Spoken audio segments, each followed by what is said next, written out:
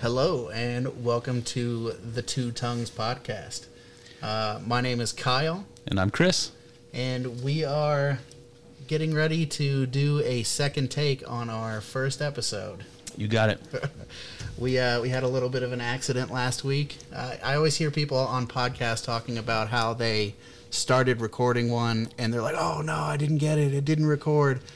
And now we know how that feels. Yeah. You've heard that too, I'm sure. Oh, yeah. You and I did a whole hour of great conversation, and nobody will ever hear it but us. Yeah, well, we'll see if we can touch on some of the things we did last week again. I'm sure we will. But, I don't know. I think a good place to start is, as we've talked about, talking about who we are, you and I, and why we want to do this. Yep. Two guys, been friends for about 30 years. Wow. Yep. I think we met each other when we were like 4 or 5. You got it. Somewhere in there. Yes, indeed. So good friends for a very long time. Very accustomed to having conversations, just you and I, about all sorts of things. Many of which you wouldn't hear on the radio, and you wouldn't hear on TV, and you wouldn't hear in a polite dinner conversation. Sure, unless we were there. Unless we were there. Might. Yeah. Politics, religion, philosophy, culture, society,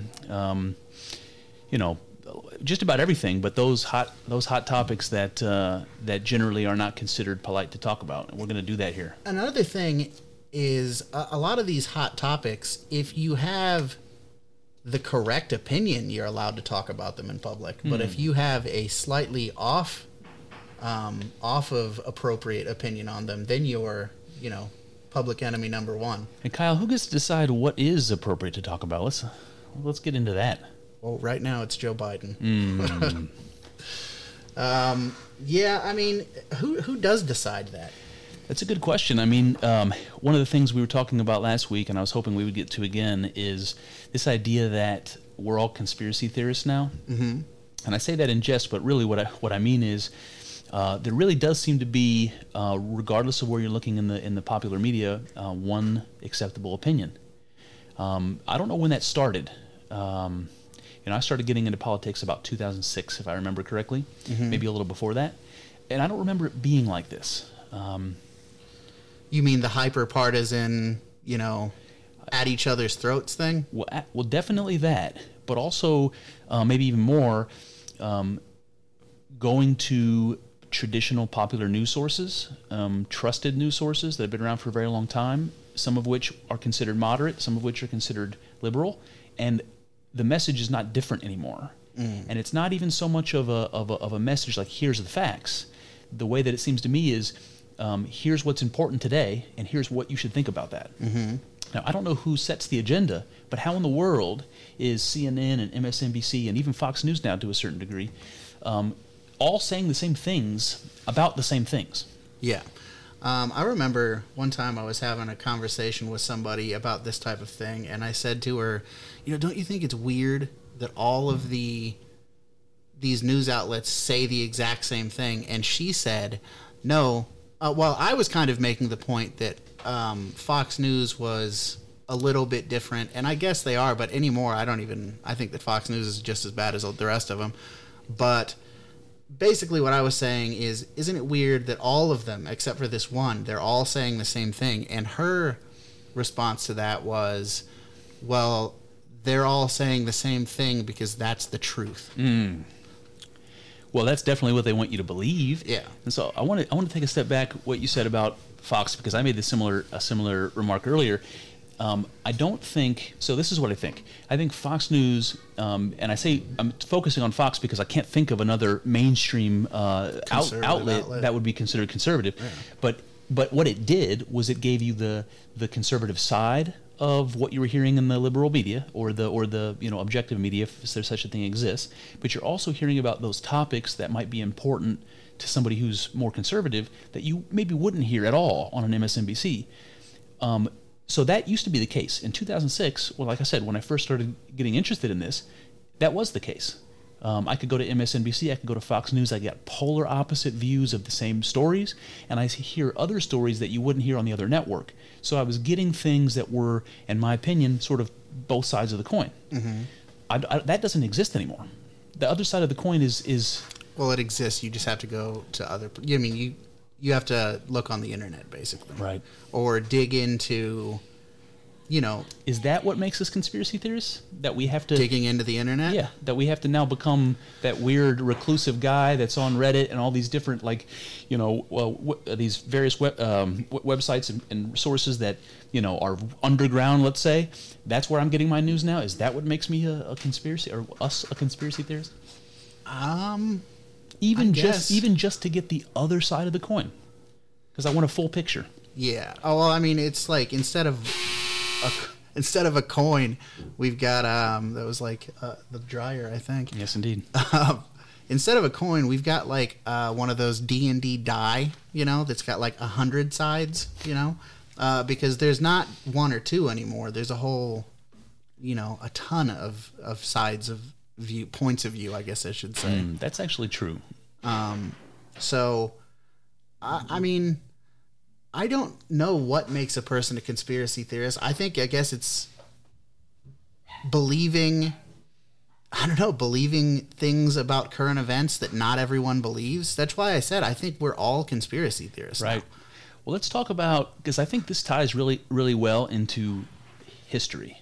Mm-hmm. So, they say that the victors, write history, and that's true, certainly to some degree.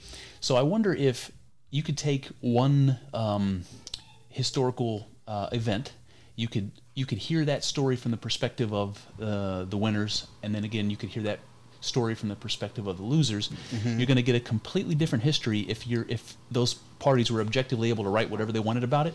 You're going to get completely different stories about that.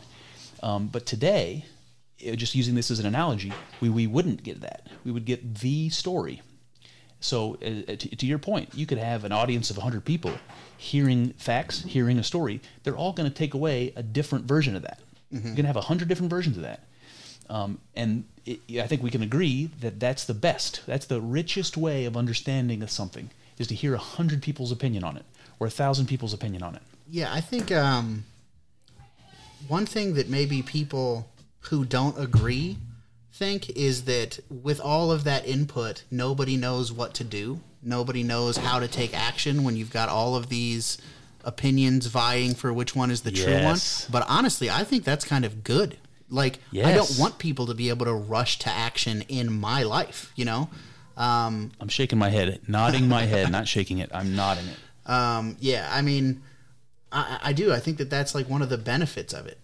Don't know what to do. You shouldn't know what to do all the time. You should maybe know what to do for you. Well, you go online, you get the information that you think, and then you act on that. But you can't force me to behave the exact same way that you do. That's great. You know what? You hit the nail on the head there, because if I have to sift through the facts and make up my own mind, that's hard. Mm-hmm. It's hard to find the facts. It's hard to analyze the facts, and it's hard for me to think for myself. Mm-hmm. That's true for everybody. It's way easier for us to have a shortcut, which we, in every sort of avenue of our lives, people look for shortcuts. They want to read the Sparks Notes. They don't want to read the book. Mm-hmm. It's easier for somebody to take a listen to a very intelligent person, a talking head in an expensive suit on the television, to tell you what their educated opinion is on the matter, and then you no longer have to do that hard work. Yeah. Now, the problem with that is there's only one intelligent opinion. Yep. Quote unquote intelligent opinion. Yeah, and I mean, it does make you wonder. You were talking about how it ties into history and the victors being the ones whose point of view gets remembered. It makes you wonder who the victor is right now. Who is in control? And that sounds very conspiracy theory. Like, who are the real people behind, in the shadows at the, the boardroom table. But it's hard to avoid that thought, Well, who benefits? Let's follow the money. Let's talk about who benefits in this situation. I mean, I think, excuse me, I think one of the things that people do that in the past has annoyed me greatly because I do lean, in favor of capitalism, in favor of free markets. One of the things that people do is they say, oh, it's the billionaires, And back then, I kind of would have hated that. Back then, however long ago I'm talking about. Now, I don't know. I kind of think it is the billionaires. And it's because I've had this revelation that people can use capitalism or just use their resources, I should say, to manipulate the truth. Okay. Mm-hmm. So you're the head of this, big corporate conglomeration, right? And you have multiple news media outlets at your disposal. They'll say whatever you want because your name's on their paychecks. Okay. So that's a pretty good way to brainwash people. And then you've got, and this is something that we know happens. Trump said that he did it by politicians. So you're feeding people a narrative. You're also indoctrinating them in public schools. And I mean, it doesn't end there. I mean, you go up to colleges, it's everywhere, So let's talk about that. So the indoctrination thing is really interesting. And I've told you this story before, but I'll tell it for the audience here. So I was in elementary school in the 90s and graduated high school in the early 2000s. And during that period of time, certainly things weren't like they are now. But I was in those public schools the whole time. I was in, social studies and history class, learning about American history, politics. And what I learned, as a matter of fact, was that Franklin Roosevelt was the greatest president that ever lived. Oh, yeah. Now, I'm not saying that it was exactly that way in the textbook, but I'll put it this way. There was a lot more space dedicated to Roosevelt and his social policies, and the message was, and again, I'm going way back here, but I can imagine that multiple choice test that I'm taking. And here's the things: Franklin Roosevelt was the greatest president of all time. Mm-hmm. He served the longest of any president ever for that reason. Mm-hmm. He got us out of the Second World War and the Great Depression. So these are all attributed to Roosevelt and the progressive wave that started with Woodrow Wilson, really. But that Roosevelt sort of stands as the leader of that pack, you might say. Yeah, I completely agree. That's how I remember hearing things too. FDR, greatest president ever. I think it's funny that I have heard, it depends on who's telling you the story. You know how we got term limits for president, it was because of FDR. I think It's funny that if a conservative tells you why that happened, they're going to be like, it's because he was going to be a tyrant and he was going to stay in office forever unless we pass these laws. If a liberal tells you it's because, he, I don't even know. I forget what the reason is, but it's like they have completely different, the liberal reason is something good about him, whereas the conservative was that he was going to stay in there forever. Right. I mean, I've got more of a beef with Woodrow Wilson than I do FDR. I kind of see Woodrow Wilson as the worst president in American history. Yeah, right. I kind of see him, like you said, as the person who birthed all this progressive shit. Yeah, the big government monster. Mm-hmm. Yeah. And the worldwide stuff too. It's not just America. It's like he from what I understand, he was like a religious zealot, and he felt he was, put on this path by God to make the world a better place, an American place, Yeah. to force our values on the rest of the world. Yeah, it's interesting. So do you remember the phrase manifest destiny? Mm-hmm. Learning that. So we're moving out west. We're slowly taking over these lands that belonged to the natives at the time. We're growing the American nation. We're trying to connect it to the Pacific Ocean. And it was our manifest destiny. And this is what I read in history class, that we had this moral imperative, this religious and moral imperative to go through these savage lands and tame these savage people and bring them our civilization, and that was our divine right. Not unlike the kind of medieval divine right to rule with the kings. Like, this is how it was. I read this in my textbook. This is how it was portrayed. Mm-hmm. That, I mean, it's obvious that when we start talking about that, even just saying FDR was the greatest president of all time, there's absolutely a different opinion to be had. Absolutely. Maybe several different opinions to be had. But I only learned the one. Yeah. I wonder, like, does anybody who go through public schools anymore, does anybody have, like, a teacher who maybe, gives them something else, or do you get in trouble for that and, ran out on a rail? I mean... Did you have one like that? I mean, I had a few good teachers, but I wouldn't... I mean, granted, back when I was in high school, things were not necessarily as polarized as they are now, things like that. So, but now, I mean, I'm willing to bet that teachers keep their mouths shut and say what they're told to be, what they're supposed to say, because otherwise you're out of a job. True. I had one teacher comes to my mind that I had in one of my last years of high school, and he was a great teacher, and I really liked him. And he was liberal as I can imagine. Again, another public school teacher. It's a frustrating thing because it is indoctrination. Mm-hmm. And again, when we're talking about history, we're sort of rewriting the way people think about themselves, because I'm an American. I come from this culture and heritage of America. The way that I learned about it, that's kind of how I identify. And now that whole message has changed, where we're tearing down monuments of what used to be great presidents. We're changing the names of schools of what used to be great presidents. We're burying that past as if we should be ashamed of it. And I don't understand that. Well, I do to some degree. Sure. I'm not saying I'm completely ignorant to the idea that Thomas Jefferson had slaves. I understand that. Everyone had slaves back then, though. I mean, it's not a defense of slavery in today's world. It's just, back then, everyone had slaves, and those were the guys who ended it. I mean, how, I don't know. I'm with you. I think I've got some serious problems with pretty much all of the presidents. I kind of think that they're all murderers. They're all mass murderers, and,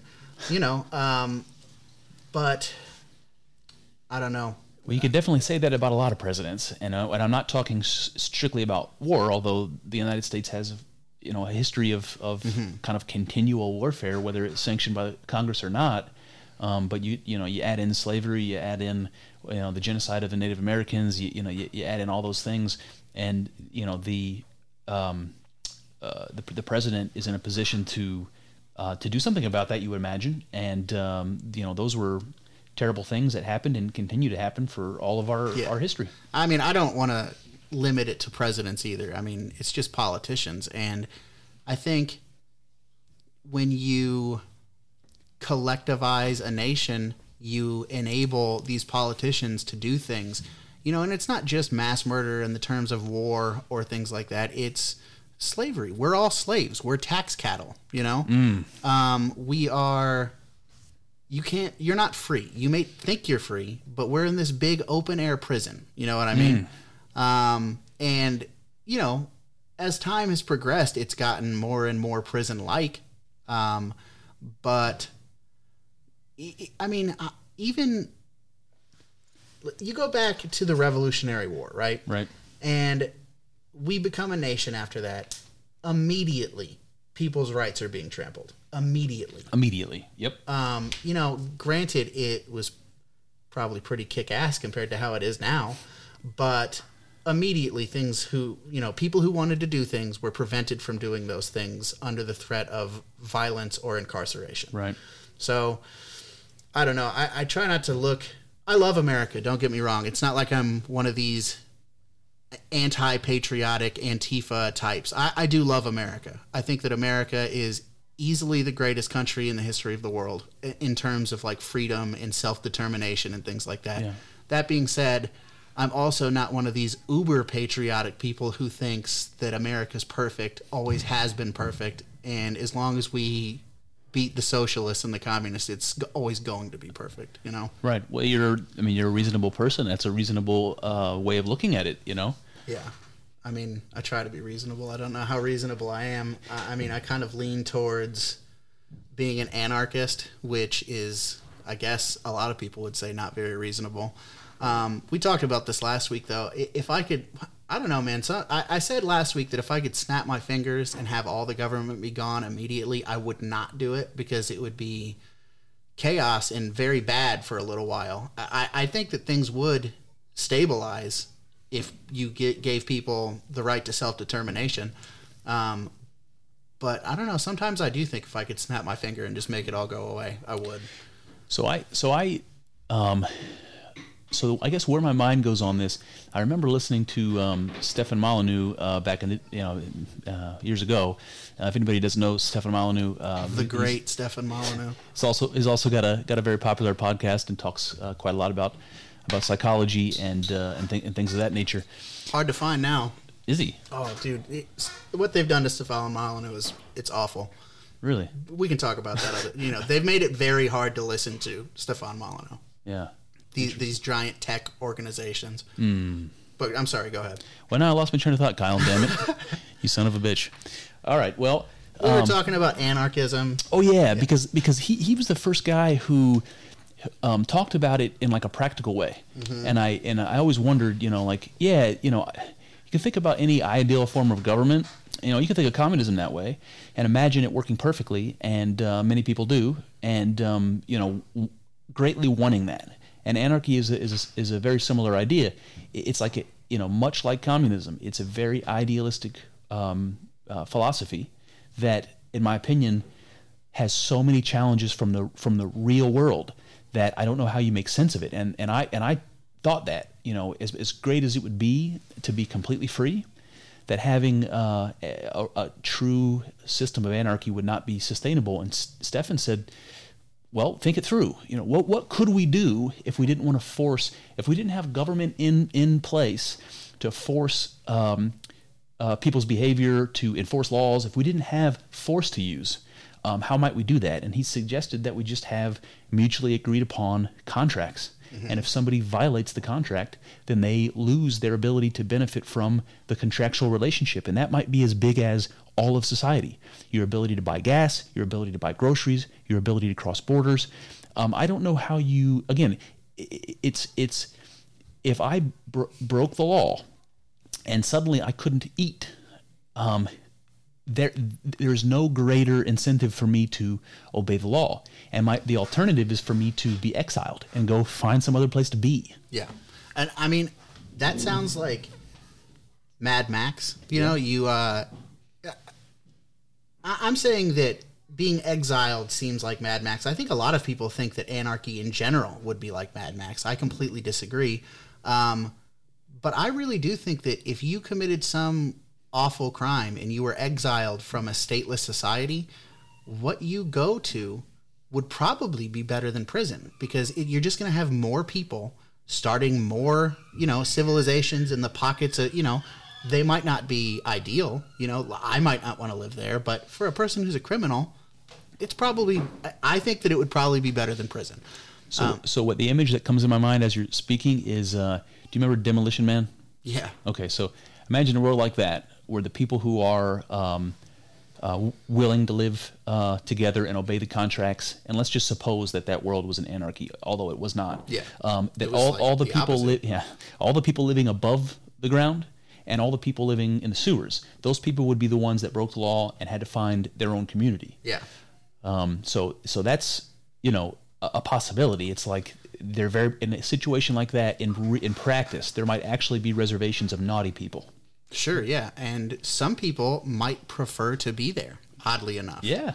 But yeah, I mean, going back to people thinking that a stateless society would be like Mad Max, just craziness, I think in a stateless society, you might have things that resemble a state. I think that there's going to be order. There's going to be rules, In my mind, my entire political ideology boils down to private property rights and voluntarism. Right. That's it, And I think that you can have an orderly society based on those things. It's just like, imagine, and I mean, this is not the greatest example because a lot of people hate these things, but imagine a homeowners association, You move into this this neighborhood with the homeowners association. You volunteer to obey the rules of the homeowners association. If you don't like it, you can sell your home and move to a different neighborhood. Right. So I think of something like that. I know that they're like, oh, well, people would say, oh, it's not as easy to sell your house and move to another neighborhood as you're saying it, as just saying it. But in a stateless society, without regulations holding you down on the sale of your house, and it would probably be a lot easier and probably a lot cheaper. It would be quicker and cheaper. So I can imagine anybody listening to this, especially after we use the word Mad Max several times, imagining a world like that where if there were no government and people were perfectly free. Now, before I start talking about this, I do want to say, if there wasn't a government, to think that there wouldn't be hospitals and there wouldn't be schools and there wouldn't be roads is nonsense. Mm-hmm. Because before the federal government was involved with that, there were hospitals and charities and roads and everything else, and the people did that. Yeah. Well, by the way, the people are the government, and we continue to forget that. The people will come up with a way of doing that because they need it. Out of necessity, it will happen. This is where I think a lot of people object. In a Mad Max scenario, the little raiding bands of 18 to 30-year-old assholes with weapons that are desperate and never did anything with their lives and just want, to eat and to get women for themselves and whatever it might be, those raving bands of terrorists, who's protecting us from them? In a stateless society? A private security organization. There you have it. And also, I have guns. So, that's true. I think you remember the beginning of these riots and stuff, the defund the police, the Black Lives Matter riots specifically. Defund the police was a big thing.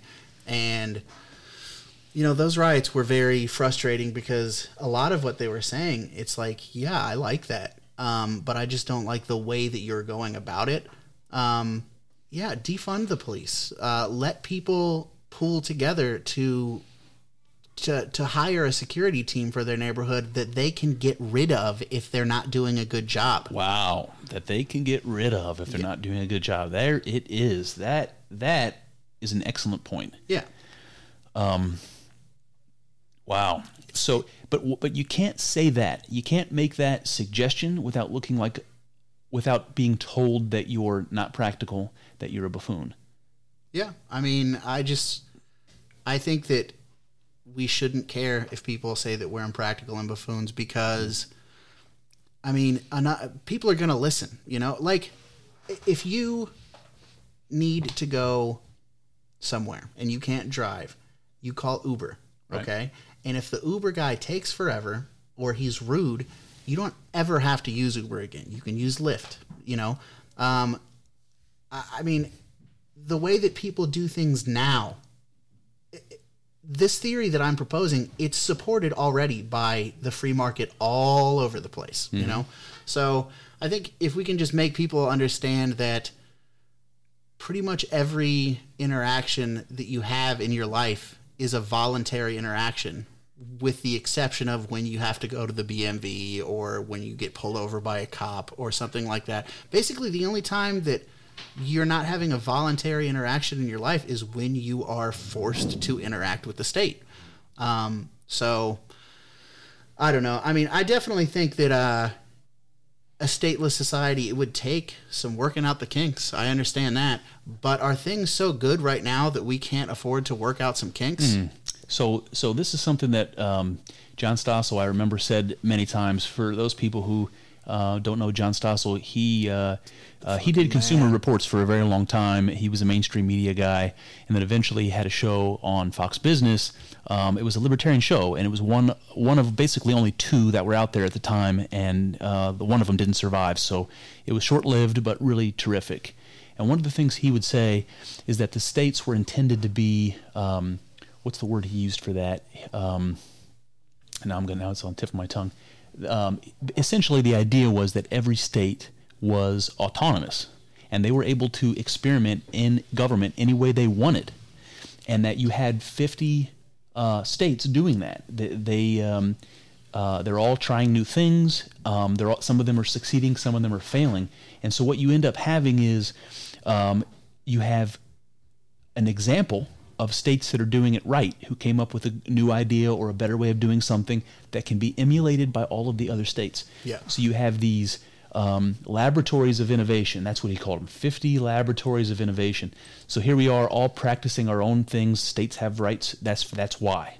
They have the freedom to do whatever they want, so we can learn from them as a union who did something right, who did something wrong, and let's avoid the bad things and let's duplicate the good things. The bigger the federal government gets, and that's been since the 1920s, a snowball, the harder that is to do. And that's being more threatened now than ever before, where Big Brother is now Papa of all the 50 states. Mm-hmm. The president no longer even has to go to Congress, which is the state's representatives, to ask for legislation. He just simply writes an executive order, saying this is how it's going to be. Mm-hmm. It's very scary. Yeah, it's definitely not good. And Joe Biden, not that Joe Biden is, Joe Biden's worse, I guess. He signed way more of them. But they all do. It really ramped up with Obama, the executive order thing. Right. And I just don't really see it stopping, No. Trump was not any better, really. No. He executive ordered the shit out of things. But nobody put their foot down and said, you can't keep doing this. Yeah. And that's what's happening. Nobody's saying you can't keep doing this. You've got I can think of 2 people in Congress and Senate right now who would push back against that. And 2. There used to be 3, but one of them Justin Amash from Michigan. He just retired from Congress. So now you've got Rand Paul and you've got Thomas Massie. Rand Paul in the Senate, Thomas Massie in the House. Gotta love Rand Paul. Oh, Rand Paul's, and he's been killing it over the last week, man. Oh yeah, he's been doing great. I don't know if you've been. I heard a couple. Man. I heard his George. You saw the Stephanopoulos one. Yeah, that was great. That was what I personally think, and what I can imagine hundreds, certainly tens of millions of people across the country, probably hundreds of millions of people across the country, wished somebody could say to the media. And George represents that face of the media. And I'm saying the media with a capital T, because that's how it feels to me. Yeah. It could be any one of those guys, because they're all saying the same thing and representing the same thing. And Rand Paul told him everything that was wrong with the way he's going about journalism, and that completely encapsulates the bigger picture of journalism in this country. That what he said, George, he could have said to the media at large. For sure. That was an embarrassing little interview. I don't know. I think I try to have more faith in the general population, but I think a lot of people probably didn't think it was that embarrassing. But boy, I watched that, and George Stephanopoulos is just not even responding to the things that Rand Paul is saying. Rand Paul is saying things like, there has been no investigation into these claims of fraud, and George Stephanopoulos says, the states have been certified. It's all been certified. Well, that's not what Rand Paul said. No. But it's a talking point that he was stuck on, and it's a great point to bring up, because it reminds me of the presidential debates. They're asked a question, mm-hmm. and they sometimes answer it partly, never directly, and it rambles on, and it includes 5 or 6 talking points that they're going to repeat over and over and over again for the whole debate. Yeah. And that's what we heard from George. Not a serious tackling of the question, not an honest conversation at all, but an opportunity to make Rand Paul look dumb, which he tried to do. Good fucking luck. Yeah, which he tried to do, and then repeat that talking point. And they know, the pollsters know, and the media knows that all you got to do is repeat those messages enough times, and people will believe them. Yep. You know who did make Rand Paul look dumb? Who? Donald Trump. Is that right? Not in a good intellectual way, but when Donald Trump came out in 2015, and then the debates with all the other Republicans, people just did not know how to handle him. He was so much different than all the other politicians that somebody would say something to him, and he would just come off the cuff with some kind of funny line or something and just obliterate them. Yeah, it was awesome. It was great. Yeah, it was awesome. There's a lot to dislike about Trump. That's one thing that I definitely do like about him, though. But yeah, Rand Paul got, even if you don't agree with it, you have to like it because you don't expect it. It's like a joke. Yeah. It's like a left hook coming out of nowhere. You didn't expect that somebody in that position would ever have said something like that. And the fact that he's doing it, and the fact that Trump was like direct, it was refreshing, even if it was ridiculous. The thing that Trump said about Rand Paul was something to the effect of, "I never attacked the way he looked, but I could have. Trust me. There's a lot of there's a lot of things to criticize there," which is stupid. It's not, you're calling somebody ugly, but it was funny. It was funny. You know what that reminds me of? So that's in ad hominem. That's what they call that. Yeah. Attacking the man. Which is a logical fallacy. When you're having a conversation with somebody and they say something like, "Yeah, but he cheated on his wife," Okay. you're not addressing whatever the question's about. You're bashing the man, and this is successful because because it's effective, because people hear it and they it's just the way human beings are built. We respond to that sort of thing, but it's a complete fallacy. It's endemic. Mm-hmm. I think. We talked about how schooling was around before we had, a federal government. Well, not maybe. Well, yeah, it was definitely around before we had a federal government. But it was around in the form it is in today before state schools were getting federal government money, and it was fine. Yeah, exactly. I mean, the people who built this country into the amazing country that it is, they didn't go to federal governed schools. Mm-mm. They went to one-room schoolhouses and things like that. Right.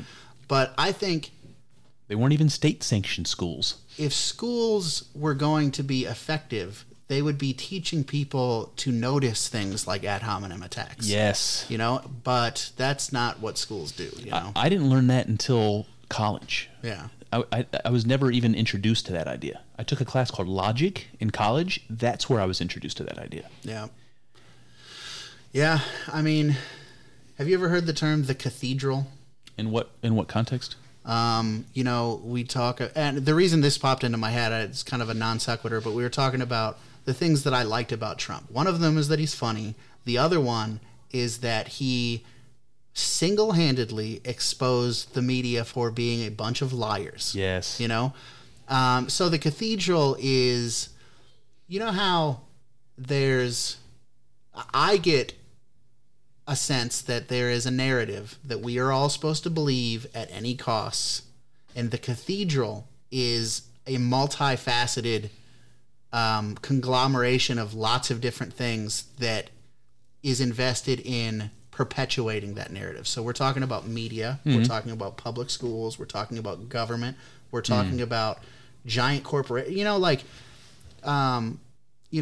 Pride Month, Pepsi will have like a rainbow can, right. So things like that. Does Pepsi release a rainbow can in Afghanistan or in No. these? Yeah, no, certainly not. So that's interesting. So that's a term coined by a guy named Curtis Yarvin, who goes by the name Mencius Moldbug. And I think that's one thing that I think is going to be funny about this podcast is I'm so much more of a creature of the internet than you are. Yes. I'm going to know a lot of terms like the cathedral and Mencius Moldbug, well, I'm going to ask you questions about that. But, I mean, the cathedral is a useful term. I mean... in the sense that it ties together all the different cogs that seem to be pushing society in some direction. Yeah. And I completely agree with you. Where it falls apart for me is orchestrating it together. Like, I can agree with you that all of those cogs are there and that they all seem to be pushing us in some direction. What I'm not sure about is whether that is like a natural side effect of all those things having evolved the way they did, or if it's intentional and it's like top down from somebody or someplace. Well, I think the part of the reason it's called the cathedral is the word cathedral kind of gives you a religious connotation, and I do think that this is a religious movement. To be honest with you, I think that a lot of these people are swept up in like the religion of progressivism. I don't want to stop your momentum, but what I do want to do is, so one of my favorite thinkers is Jordan Peterson, the Canadian psychologist, and he talks about doing psychology in practice, so having a session with a person. And one of the things he says he'll do, and he got this from Carl Jung, is when you're having a conversation and something pops up, you get an image in your head or an idea that pops up, that he will bring it up in the conversation in a way that is just sort of this is what popped in my head, so that it's basically a way of talking about how your unconscious is sort of populating your thoughts when and how they're connected to one another in a way that you wouldn't ordinarily notice. And when you said cathedral, and then you started talking about the religious sort of feeling surrounding that idea, immediately I thought of there's a Roman Catholic word that's used in the Catholic Church. Ex cathedra means from the chair. Ex cathedra. You said cathedral, made me think of ex cathedra. Yeah. Then immediately you start talking about the religious connotation. So let me throw this at you.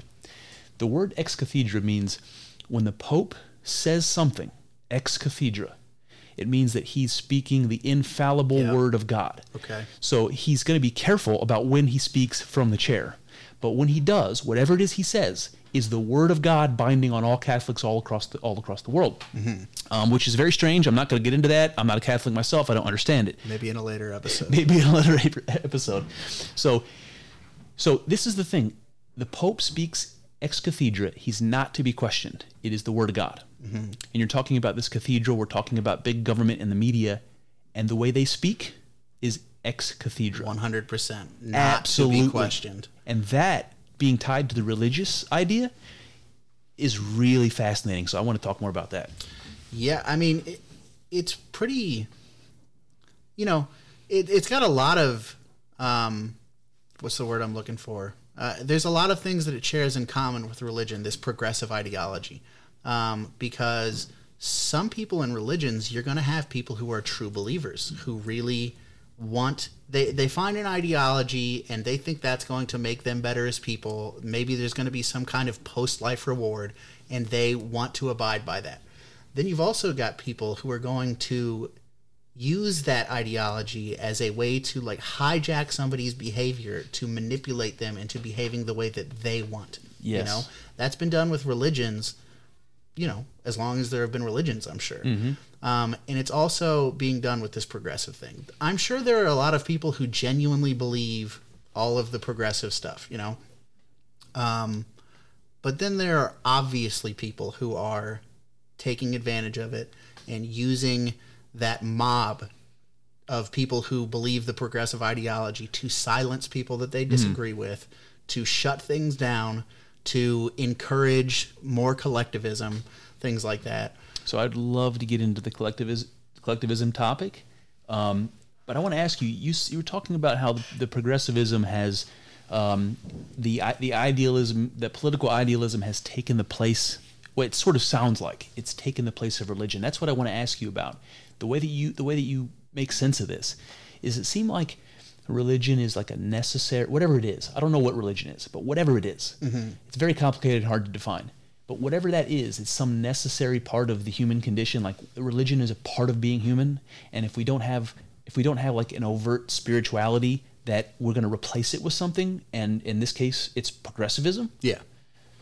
Yeah, I mean, I think that's kind of what's going on. And you look, I mean, I don't know when it started. I'm sure it's been well over 100 years. It's probably been well over 200 years.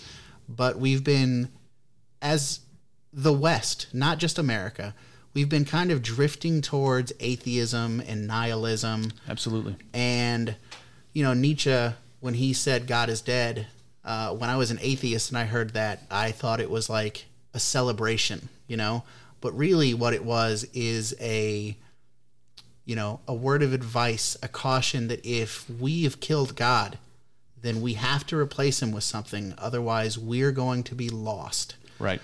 Well, that's funny, because I thought the same thing. I even presented in my intro to philosophy class sort of a summary of different religious philosophers. I mentioned Nietzsche in that context, in exactly that context, and the professor very kindly told me I couldn't be more wrong. Well, at least he did. At least he did, right? Yeah. But the rest of that sentence is that God is dead, and there's never going to be enough water to wash away the blood. Yeah. That's that I forget it word for word, but that's a powerful little paragraph of writing by Nietzsche. I mean, obviously it's Nietzsche. He's one of the greatest philosophers of all time, but right. that little section is very powerful. So I'll go back to Jordan Peterson again, because I absolutely love Jordan Peterson, and he talked about this quite a lot. That whole existential point that Nietzsche brought up about God being dead. That what he was really saying is that as we remove kind of these foundations that we used to kind of rely on, things like you talked about, individual liberty, accountability, things that are built into our religious traditions and our moral traditions, that when we lose those things, and we're voluntarily losing them, by the way, we're getting wrapped up into all of our progress, most of it technological and social, and we're thinking that we could throw the baby out with the bathwater, and when we do that, we no longer have any sort of foundation to stand on, and that's very abstract, not having a foundation. But what I mean is that you no longer know right from wrong. There's no longer a good and evil. And there's a passage in Carl Jung that we were talking about earlier, where he specifically says that there may be a time when we no longer have a good versus evil, but rather I'll read it right here. It says, in this way, his code of ethics is replaced. Again, we're talking about good and evil being replaced by a knowledge of what is permitted and what is forbidden.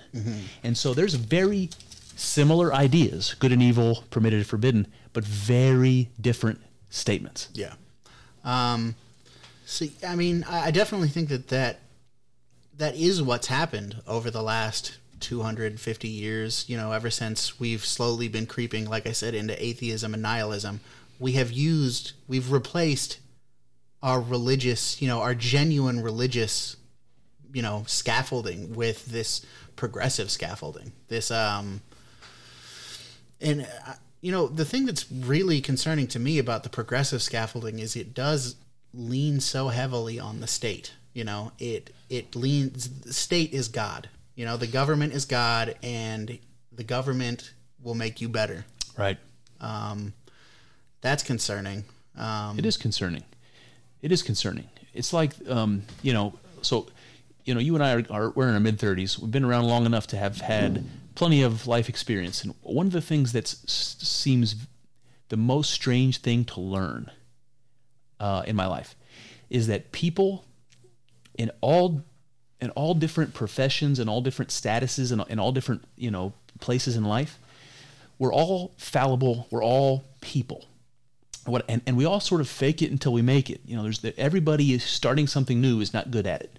And this goes all the way from the brain surgeon to the politician, people who are in life and death scenarios. That these people are just like you and me. Yeah. And what we're supposed to think that the government, and I say that with a capital G, that is somehow infallible, like you said, like God. But in truth, the government is ordinary people. Yep. And people like, and I hate to say it, but people like AOC, who has, almost no experience in politics. She was just elected. She had no experience whatsoever prior to that, and has had a little bit of time in office. She's somebody who we are relying on to do some good, to represent the people, and she's just like the first-year med student. She has no idea what she's doing. Sure. And I don't want to pick on her. This is more people than we can ever imagine, and more powerful places than we can ever imagine. Yeah. I mean, I don't think that a person needs to be, I don't think that a person needs to start as like a community organizer and then be the mayor, and then they become a state senator, and then the governor, and then finally they're president, Right. I think that somebody coming into politics completely virgin to politics is fine. I would prefer that somebody, well, I don't know, I guess my distaste for AOC is more ideological. She's very progressive. Right. I don't think AOC's dumb. I think that she's pretty sharp, really. Yep. And I think that AOC has a lot in common with Trump in the fact that what Trump does to liberals, she basically does to conservatives. She gets these conservative people all worked up, you know. That's a great point, Kyle. Yeah, I mean, you know, I really don't think she's dumb. I think she's got her lane that she stays in. But my point in that was just saying that I don't think that you need to have experience in politics to be part of politics. Well, the point I was making is just simply that we pretend as though we look at our leaders as people who know what to do, who know what's right. How many people looked at Fauci over the last year thinking this fucking guy knows what's going on or doesn't know what's going on? The thing is, I really feel like people are fallible. People make mistakes in every walk of life, in every way imaginable. Yeah, it just happens. To pretend like our elected and appointed leaders and officials aren't subject to that is nonsense. Yeah, it's dangerous. So letting them think for us when oftentimes they're, you know, they have that less life experience than us, or, you know, whatever it may be, it's a dangerous thing to do. So this is circling back to that individual, this idea of individualism that I think is really important, and that we're losing, you know, degree by degree. Yeah. That we have to be able to rely on ourselves. We have to do the hard thing. We can't rely on other people, without at least taking the steps to, to justify that to ourselves. And people don't do that. People just buy into the party line. They buy into what the talking heads are saying. And I keep circling back to this. It's laziness. And that's what worries me. It's idiocracy. It's happening. Yeah, the problem with, you know, listening to the talking heads is that the talking heads can be bought. You know, the talking heads are bought. I mean, they're all getting paychecks. I just think that, you know, we're talking about people governing us, and, you know, somebody can be in government in a position of authority and be a legitimate genius, you know, like no criticism for their intellectual abilities at all. But let's make Bill Gates the authoritarian leader of the United States, right. You know? Bill Gates, while he is clearly a genius, has no idea what's going on in my life. He's not living with me. He's not paying my bills, although I do think that they kind of want to pay our bills in some sense. But, right. You know, and I can understand why, from his perspective, Bill Gates, he's a billionaire many times over. I can understand why he thinks, oh, I know what's best for Kyle. You know, if I get to make all the decisions for Kyle, even from far away, his life will be better. So I don't really blame people for thinking that. Well, I do blame them, because isn't that the height of arrogance? Yeah. So I think that is what I see coming from the left so much, that rubs me the wrong way. And you know, sometimes I don't have the words for it, but I think that's exactly what it is. It's when I turn on the news and I'm told what I should believe, it comes across as arrogant. Yeah.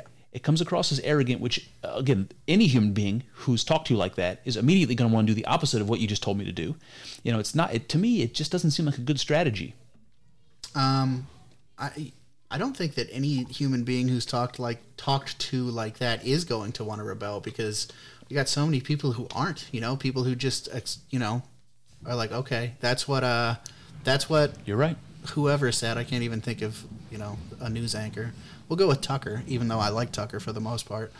Yeah, I don't know. I would just like to see more critical thinking, you know? Right. Yeah. I mean, I think there's just an intellectual poverty that it has to do with laziness, and it's you know, we see it everywhere. You know, I see it myself. You know, it's hard. You know, it's doing the hard thing is hard, and people don't want to do it. You know. Yeah. You know, I definitely see it in myself too, and it's not even, you know, like you say intellectual, and it makes it seem like, you know, I should go read that book, but it's more like I should do my laundry now, you know? You know, like Jordan Peterson, clean your room. You got it. Yep.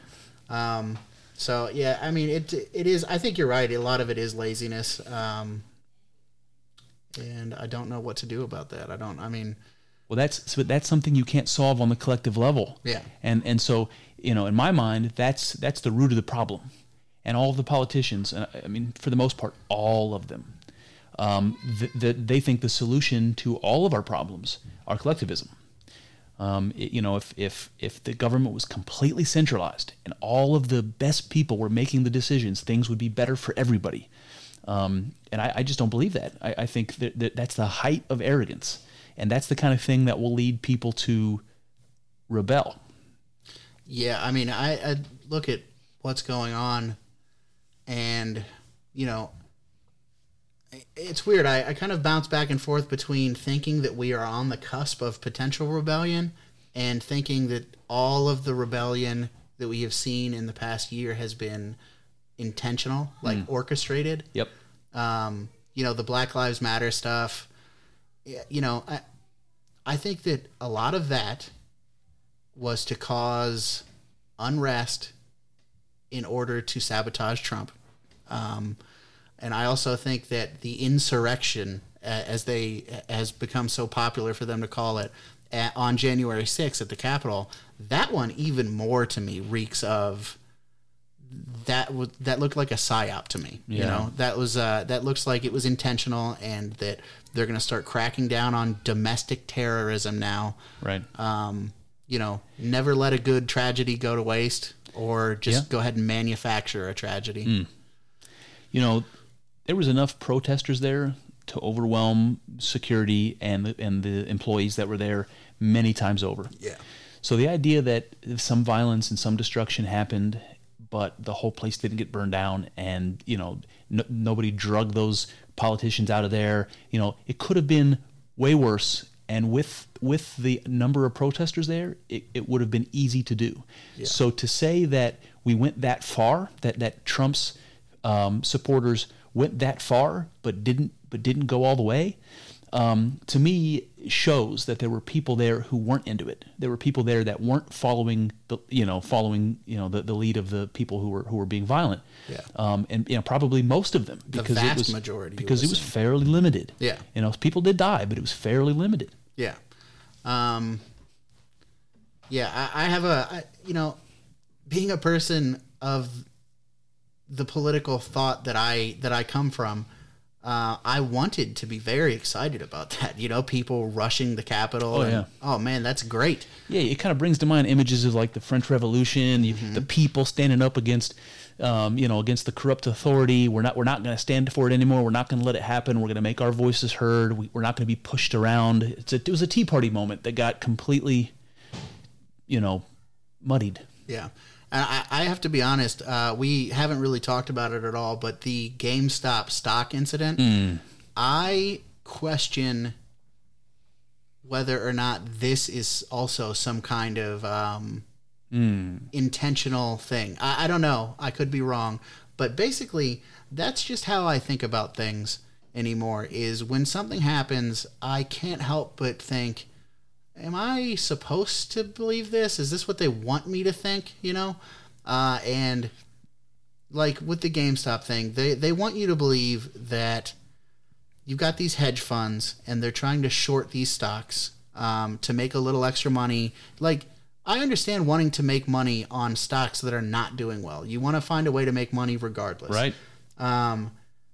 But the idea that the little guy is, sticking it to these hedge fund billionaires. Yeah, we got to do something about the little guy. Yeah. I don't know. I just wonder if it's not some kind of,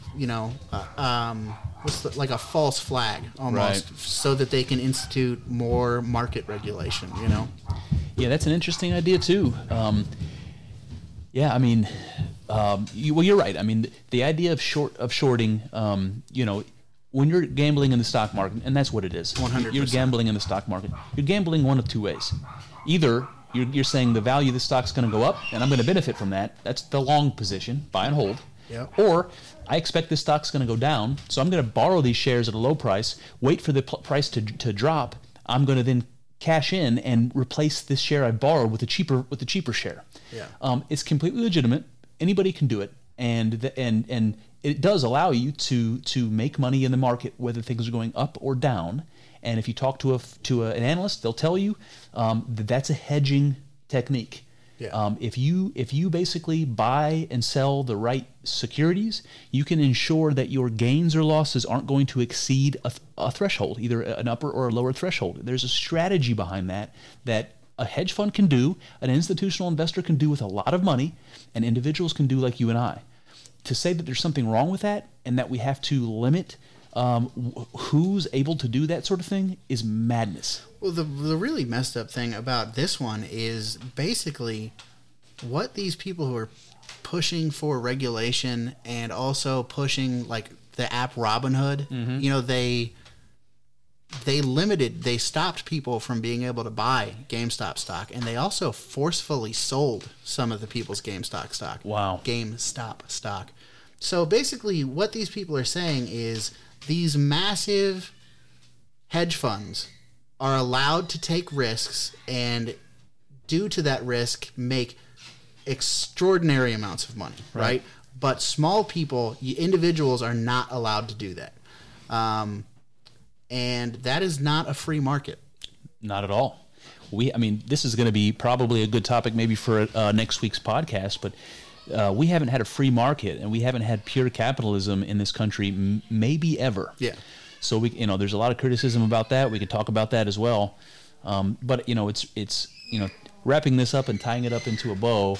We see the government taking more control over, well, I say more control, but regulating in such a way that they have more control over our ability to invest in companies, over how elections are done, over what is considered news, what is considered public venues for news, like what we're seeing with the social media platforms being considered a public utility. Yeah.